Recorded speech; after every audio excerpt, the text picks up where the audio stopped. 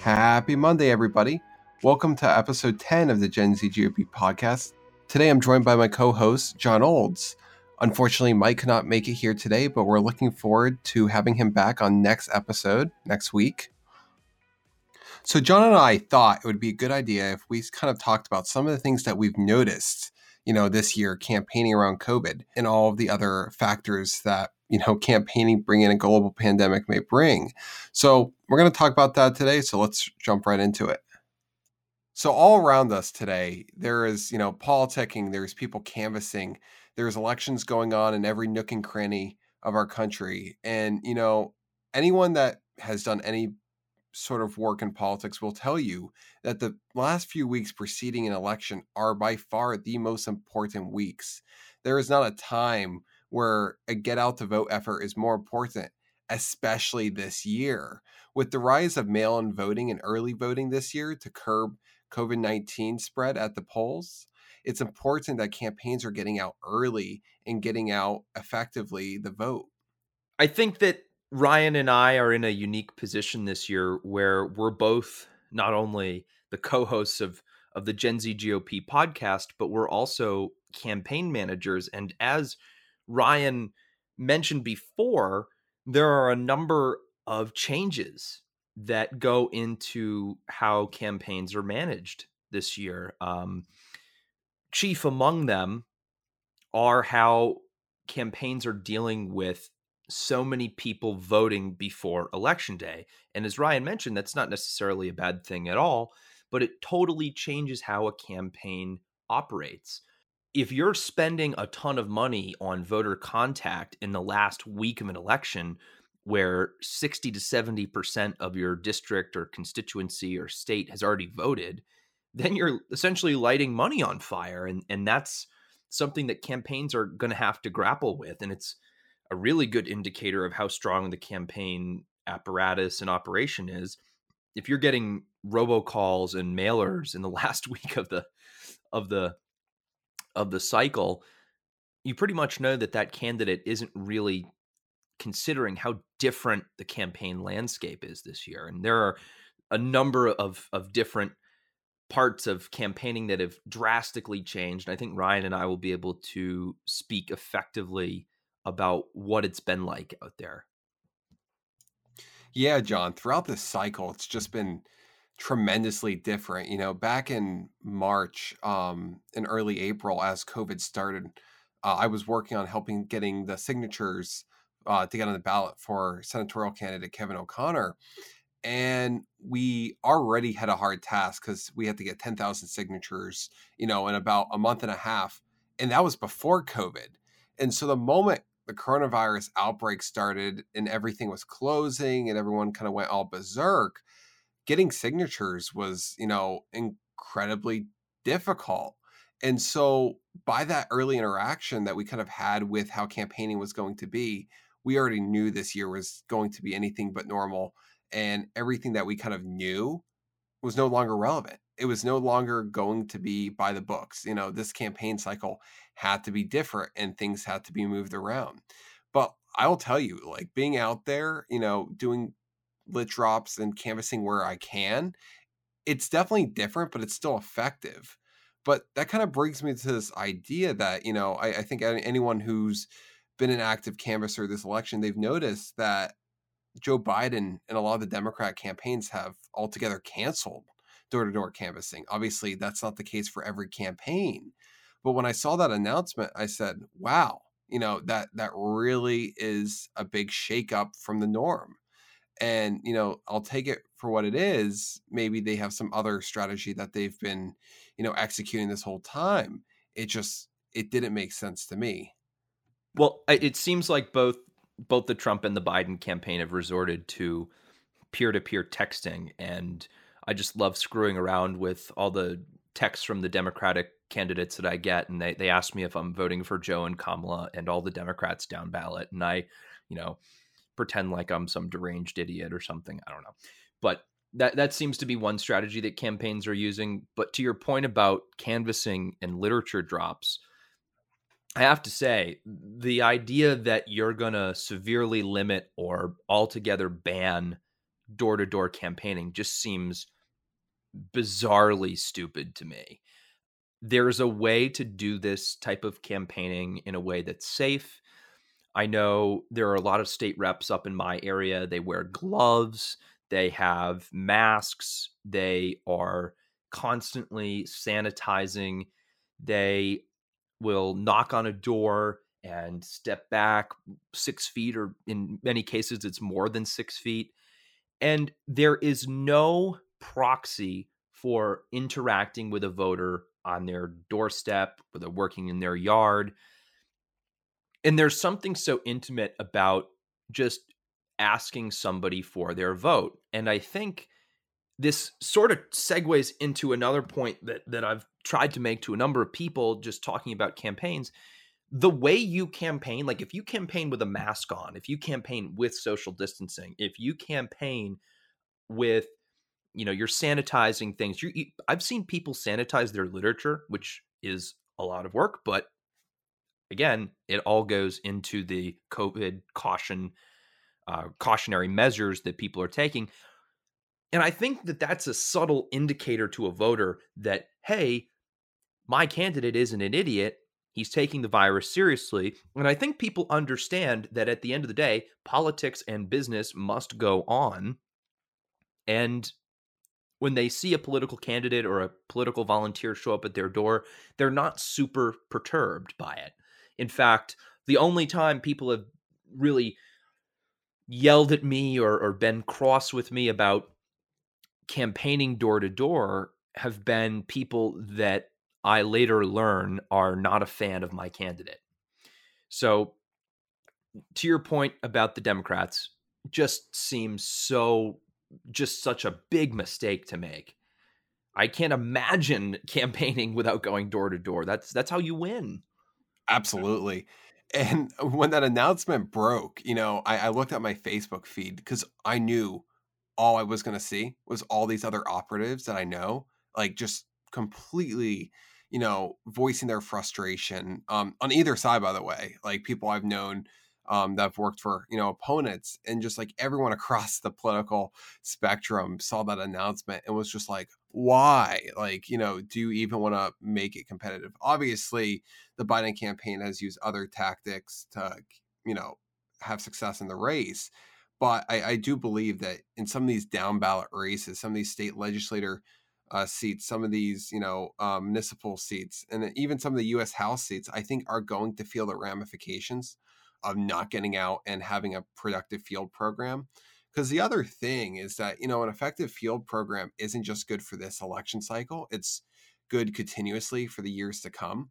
If you've hit a house a bunch of times one cycle, yeah, you still have to hit it the next, but maybe there's a chance that voter is a more likely voter for you. And so I do think that some candidates next cycle are going to be behind because of that. Something else I wanted to kind of mention, John, and I know I'm going to spark some anger about this from you, is something I've noticed among a lot of like the grassroots is the increase of sign holds and sign waving. Oh And my God. yeah, it's yeah, I know it makes me kind of frustrated. And I had a little dispute with one of these groups on Facebook, and I was like, look, here in Massachusetts, we don't have many Republican elected officials, and the few that we do, we really like. We're going to keep them around. And one of the groups that represents a town in one of these elected officials' districts was out holding Trump signs. Okay, whatever, hold Trump signs. But like, I just don't understand how people can waste their time in a state like Massachusetts holding Trump signs when you could be, helping that elected official at holding a sign, or better yet, making calls or being at the doors. And John, I'm sure you've had experience with this. Yeah, and I want to preface what I'm about to say with I've interacted with a number of Republican town committees throughout this election cycle, and they, by and large, are very helpful, very active, willing to help, which isn't always the norm in Massachusetts. Usually these town committees are inactive or they just They're up a creek without a paddle. They just don't quite know what to do in order to be effective. But you're right. There is this sort of bizarre desire to hold signs. And there is certainly a place for sign holding, right? It's not like it's actively driving voters away. But when I see campaigns that are only holding signs, and for a fact that the opportunity cost of holding a sign is door knocking, actually talking to voters on the phone or in their yards or on their front porches, whatever it may be. And it just is beyond me that it almost, and I'm going to sound a little crass here, but it's almost a little lazy. And I know that Ryan and I will have these conversations, well, I'll say, Ryan, I'm going to call you for 5 minutes, and we talk for an hour. Um, but it's not hard to outwork the Democrats. It really isn't. It's not hard to have a more active campaign and a more effective campaign. It's a staple of Republican politics to be a more effective campaign with less money. But when I see these people holding signs, and if you do it every day in the same spot, the same people start to drive by and they get annoyed. I don't know. It just Yeah. it just doesn't seem like a proper use of time and No, resources. clearly not. And I wanted to touch on a point that you made there. I think the Republican Party easily, time after time, outworks other candidates. I think we saw in California's 25th congressional district with Mike Garcia, who won that special election a couple months ago. That was like the first Republican pickup of a Democrat seat in like decades, I'm pretty sure, in California. It was incredible. And that doesn't happen on accident. It happened because there was a good candidate. It happened because that candidate had a team who outworked the other team. I think people sometimes get comfortable when they think the seat is theirs. And the Republicans can take notes from that. We've done it time and time again. Obviously, there are other keys to success. And as I mentioned, needing a very strong candidate. But I have so many experiences when I was in Northern Virginia politics of just, showing up early, staying late. And I think voters take note of that, whether it be at an event or going door knocking all day or, phone calling the day before election day. Like those extra few things, like just making an extra few calls, doing a couple extra doors, staying a couple extra minutes. Not that voters per se will see that exact action, but that's what makes a difference. It's not, oh, we're going door knocking from 10 to 2 and you leave at 1:45. It's like 10 to 2, but I still need to finish this walkbook, so you stay until 3. I mean, that's what wins elections. Being a campaign that can convince people that, this is someone I want to get behind. That wins elections. And I guess a lot of the problems I see currently within the party, besides some of, the rhetoric issues, is that we're almost not nominating candidates that people can, get behind like that. It's a certain grassroots sect that is like, oh yeah, this is my guy or this is my girl. And then it's like the everyday public is like, oh, I'm not going to go volunteer for that person. And we really need to get better candidates that people want to get out for. And John, I know like we can go back and forth about the power of good candidates, but I see this as a major issue facing the Republican Party right now. Wait, you mean the quality of candidates matters, Ryan? I had no idea. So this is gonna sound like we're preaching to the choir this whole episode, I feel like, but it's I so mean, it has to true. be said. It has I to be I'm said. I I'm don't think we hear it enough. I think people at this point have taken what we're saying as just like textbook knowledge, and then they're not actively thinking about it. Yeah, and I think that that's certainly a part of our mission at Gen Z GOP is to not only encourage the party to change, but also to encourage good Republicans that are service oriented, Republicans that are going to talk about the traditional conservative values, but also apply them to the issues that matter to young people. I think that that's super important, and that's going to be a crucial part of where we go next. But it it's so bizarre to me because Ryan and I are from Massachusetts, right? We work in Massachusetts Republican politics.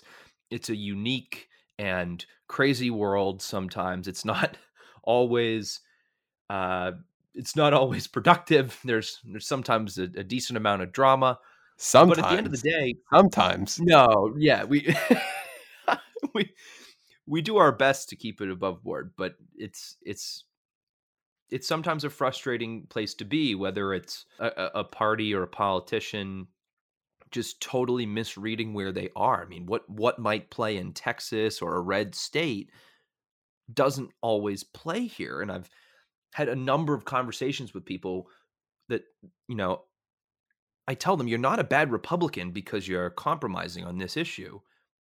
You're just sacrificing votes. And it's such a I think that there's a way to find a happy medium between being principled and also winning elections. And, Yeah, and I mean, I think what you're saying is like, you don't have to sacrifice your principles, and I think there's a way to do it in the sense of just not over talking about an issue. If an issue you're talking about isn't popular among the public, maybe just, read the room and say, okay, I'm just going to keep this to my dinner room conversation. Like, no need to talk about it at a stump speech. There's definitely politicians who've been effective with this. Look at anyone in DC. They've held back about certain things because they realize, hey, this isn't just going to work. And I think a lot of, a misconception nowadays is that people are like, well, that's sacrificing your principles. That's, you being curbed by the left. And I don't think it is. If we can see more Republican principles in government, because maybe we won't talk about one issue all the time, I think that's better. Bringing back to your point about sideways, there's an opportunity cost with every political decision that we make. And I think we have to do a better job assessing some of those issues, John, to your point. so I think it would be productive for us to talk about the different races that we've worked in. As I mentioned at the top of the episode, both Ryan and I are both are campaign managers in the 2020 election cycle, but he and I have also worked in other races before. And Ryan was actually the youngest precinct captain in Virginia politics going back to 2017. Ryan, is that correct? Yeah. So back in 2017, I got involved actually in 2015, but while I was living in Fairfax County. Anyone that knows Virginia politics knows Fairfax is that one big blue county that always swings Virginia, as it pretty much comprises of a couple 100,000 votes consistently. Um, it's the Republicans' curse in Virginia. But, I was active in Republican politics, from 2015 to about 2018 in Virginia before moving to Massachusetts. And it was an experience. I think it prepared me well, because, as John mentioned, I was the youngest precinct captain for the Republicans, and I think the Democrats in the whole state. And so I was tasked by the party to, take responsibility over a certain region, my precinct, which was a couple thousand voters, and consistently get the voters out. And let me tell you, it was incredible to look at the maps afterwards, because I would go through, call different people in my district or my precinct. I would knock on doors, and we would always see higher turnouts for Republicans than Democrats. And that wasn't, a coincidence. That wasn't just because of where I lived.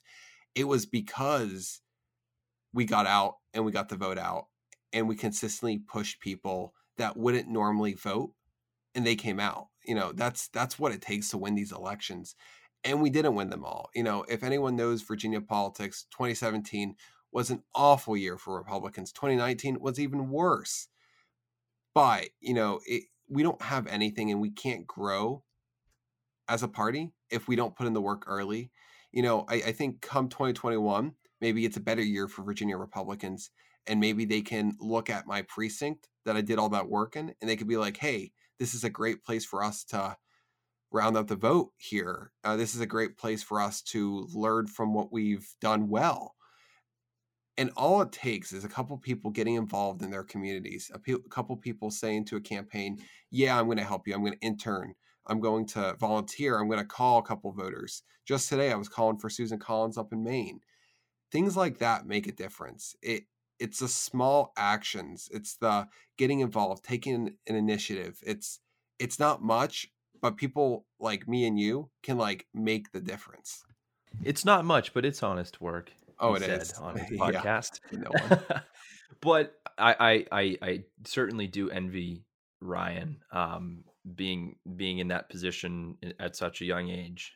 I'm I feel like the elder statesman in this organization sometimes, but I never formally worked on a campaign until this year, but I volunteered for a number of campaigns in the past, whether it was Governor Baker or my state representative. And this year, I kind of got thrust into the job of campaign manager. Guy's name is Lenny Mira. He's running for reelection as our state representative up in the North Shore of Massachusetts. And it was middle of the lockdowns. It was April. It was dreary. I had just gotten the summer job that I was supposed to have canceled. And I was sort of floundering. Just what am I going to do? Where am I going to go? I'm going into my senior year of college. My job prospects just got completely shot because of COVID. And on a whim, I reached out to my state rep who had spoken at my Eagle Scout Court of Honor and barely knew the guy at all. I knew his name. I knew I voted for him, but other than that, it wasn't really too much that I had a relationship with him. And he goes, "You know what, John, I want to know what your thoughts are on my race." And I said, "Okay, fine." So I write up a memo, and he liked it so much. And he goes, "I want to bring you on." I was like, bring me on as what?" And he goes, "Well, you want to manage my campaign." And I said, "Well, yeah, I got nothing better to do." and it, and it's been an amazing experience. Not only have I been able to connect with so many people that I knew growing up in town, I've just immersed myself in local politics, and it's not always the most friendly world. Some of the people that are involved in local politics are a little loony, but it's because they care at the end of the day. And being able to be a campaign manager not only has been an honor for me because I'm so proud to work for my boss. It doesn't always happen, by the way, and Ryan can certainly speak to that as well with his boss. Part of why so many people are demoralized by politics, and I think there is some polling data that came out about this. People are just ashamed of politics. They're tired of the vitriol. They're tired of the same old talking points and canned lines being spouted out over radio and TV and mail and Facebook ads, and they're just tired of it. And I don't blame them. And I think when you find someone like Lenny or Mike Soder, which is Ryan's boss, you have this sort of pride to work for your guy because he gets so much results, so many things done for their communities. Think about what a state rep or a state senator or a town councilor does. Their job is to get projects done. At the end of the day, they're not really that partisan. It's getting things like local aid or repairing a pothole or rebuilding a bridge or making sure that the schools have PPE or I don't know, funding for HVAC systems so that they can get optimal air quality in the schools. Like it's silly things like that, right? But this is what our state reps and our state legislators do.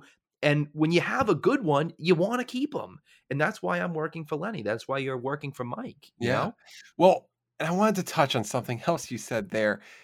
You mentioned, like, interacting with people, and as much as I love working with Mike, it's not Mike that makes the job rewarding, it's seeing the fact that you're helping someone who, has touched the lives of all these people.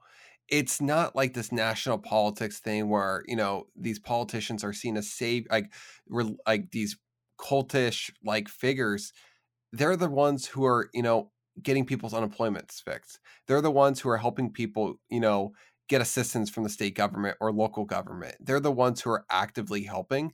I think there's this idea of government, it's to help people. Well, that's what those state reps are doing. That's what these local legislators are doing. And it's a And huge, so yeah, I got to jump in here because it's so important to note this, especially with state legislators.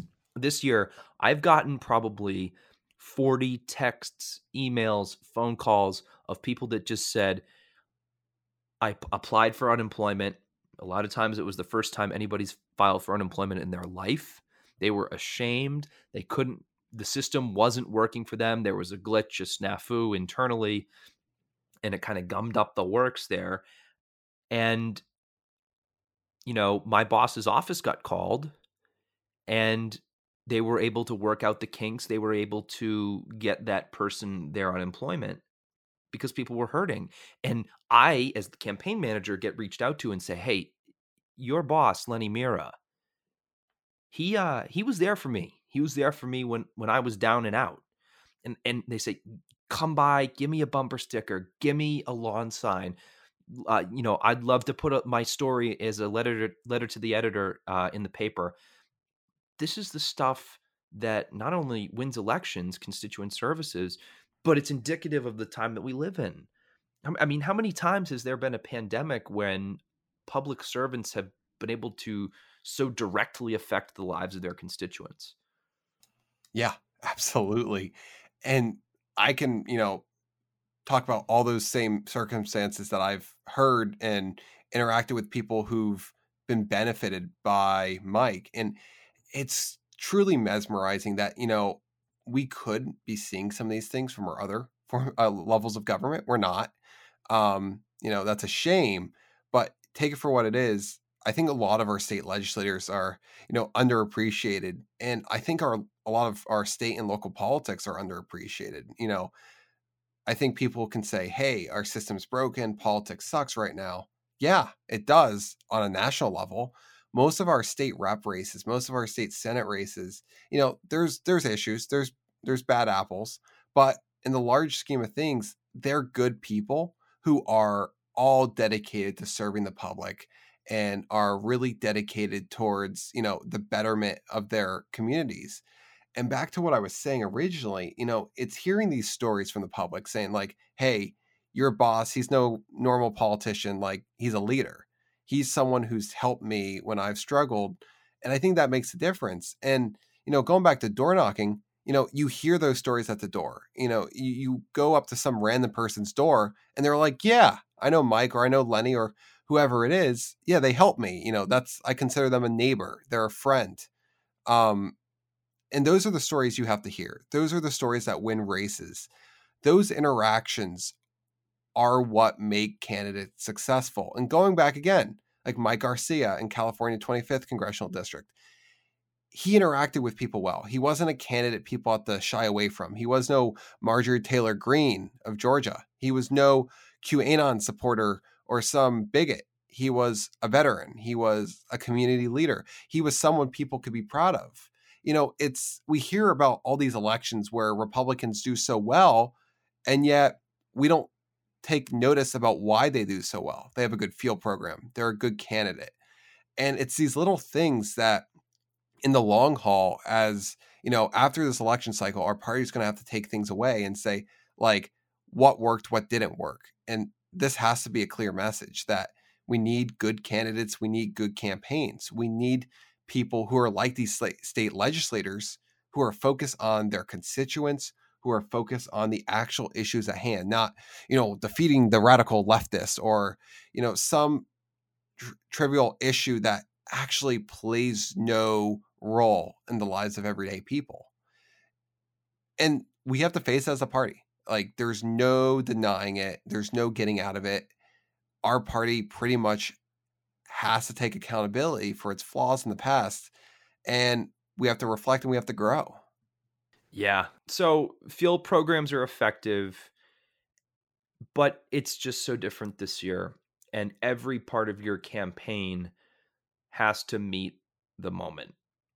And COVID has totally upended what we've thought an effective campaign should be.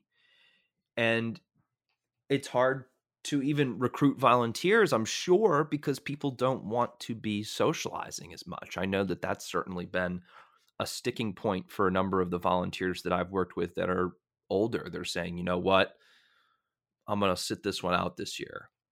And that's understandable. And you have to just take it and move on and be creative. But another thing that I just want to mention, I really can't stand when I see campaigns acting almost exactly like they would if this were 2012 or 2016. It just demonstrates to me that people aren't going, they're just not meeting the moment. This is not a typical campaign year. It shouldn't be treated like a typical campaign year.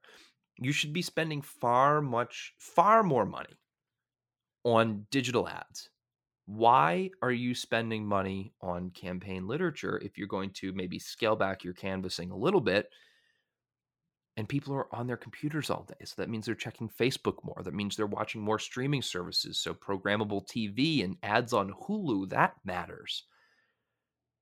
And I just don't always see it from some of the campaigns that I interact with. And it just bugs the crap out of me. And it's like that, that old saying, it's like it's not what happens, but it's how you get up and how you overcome whatever that phrase is. But it's these campaigns, they got to be prepared. They got to overcome.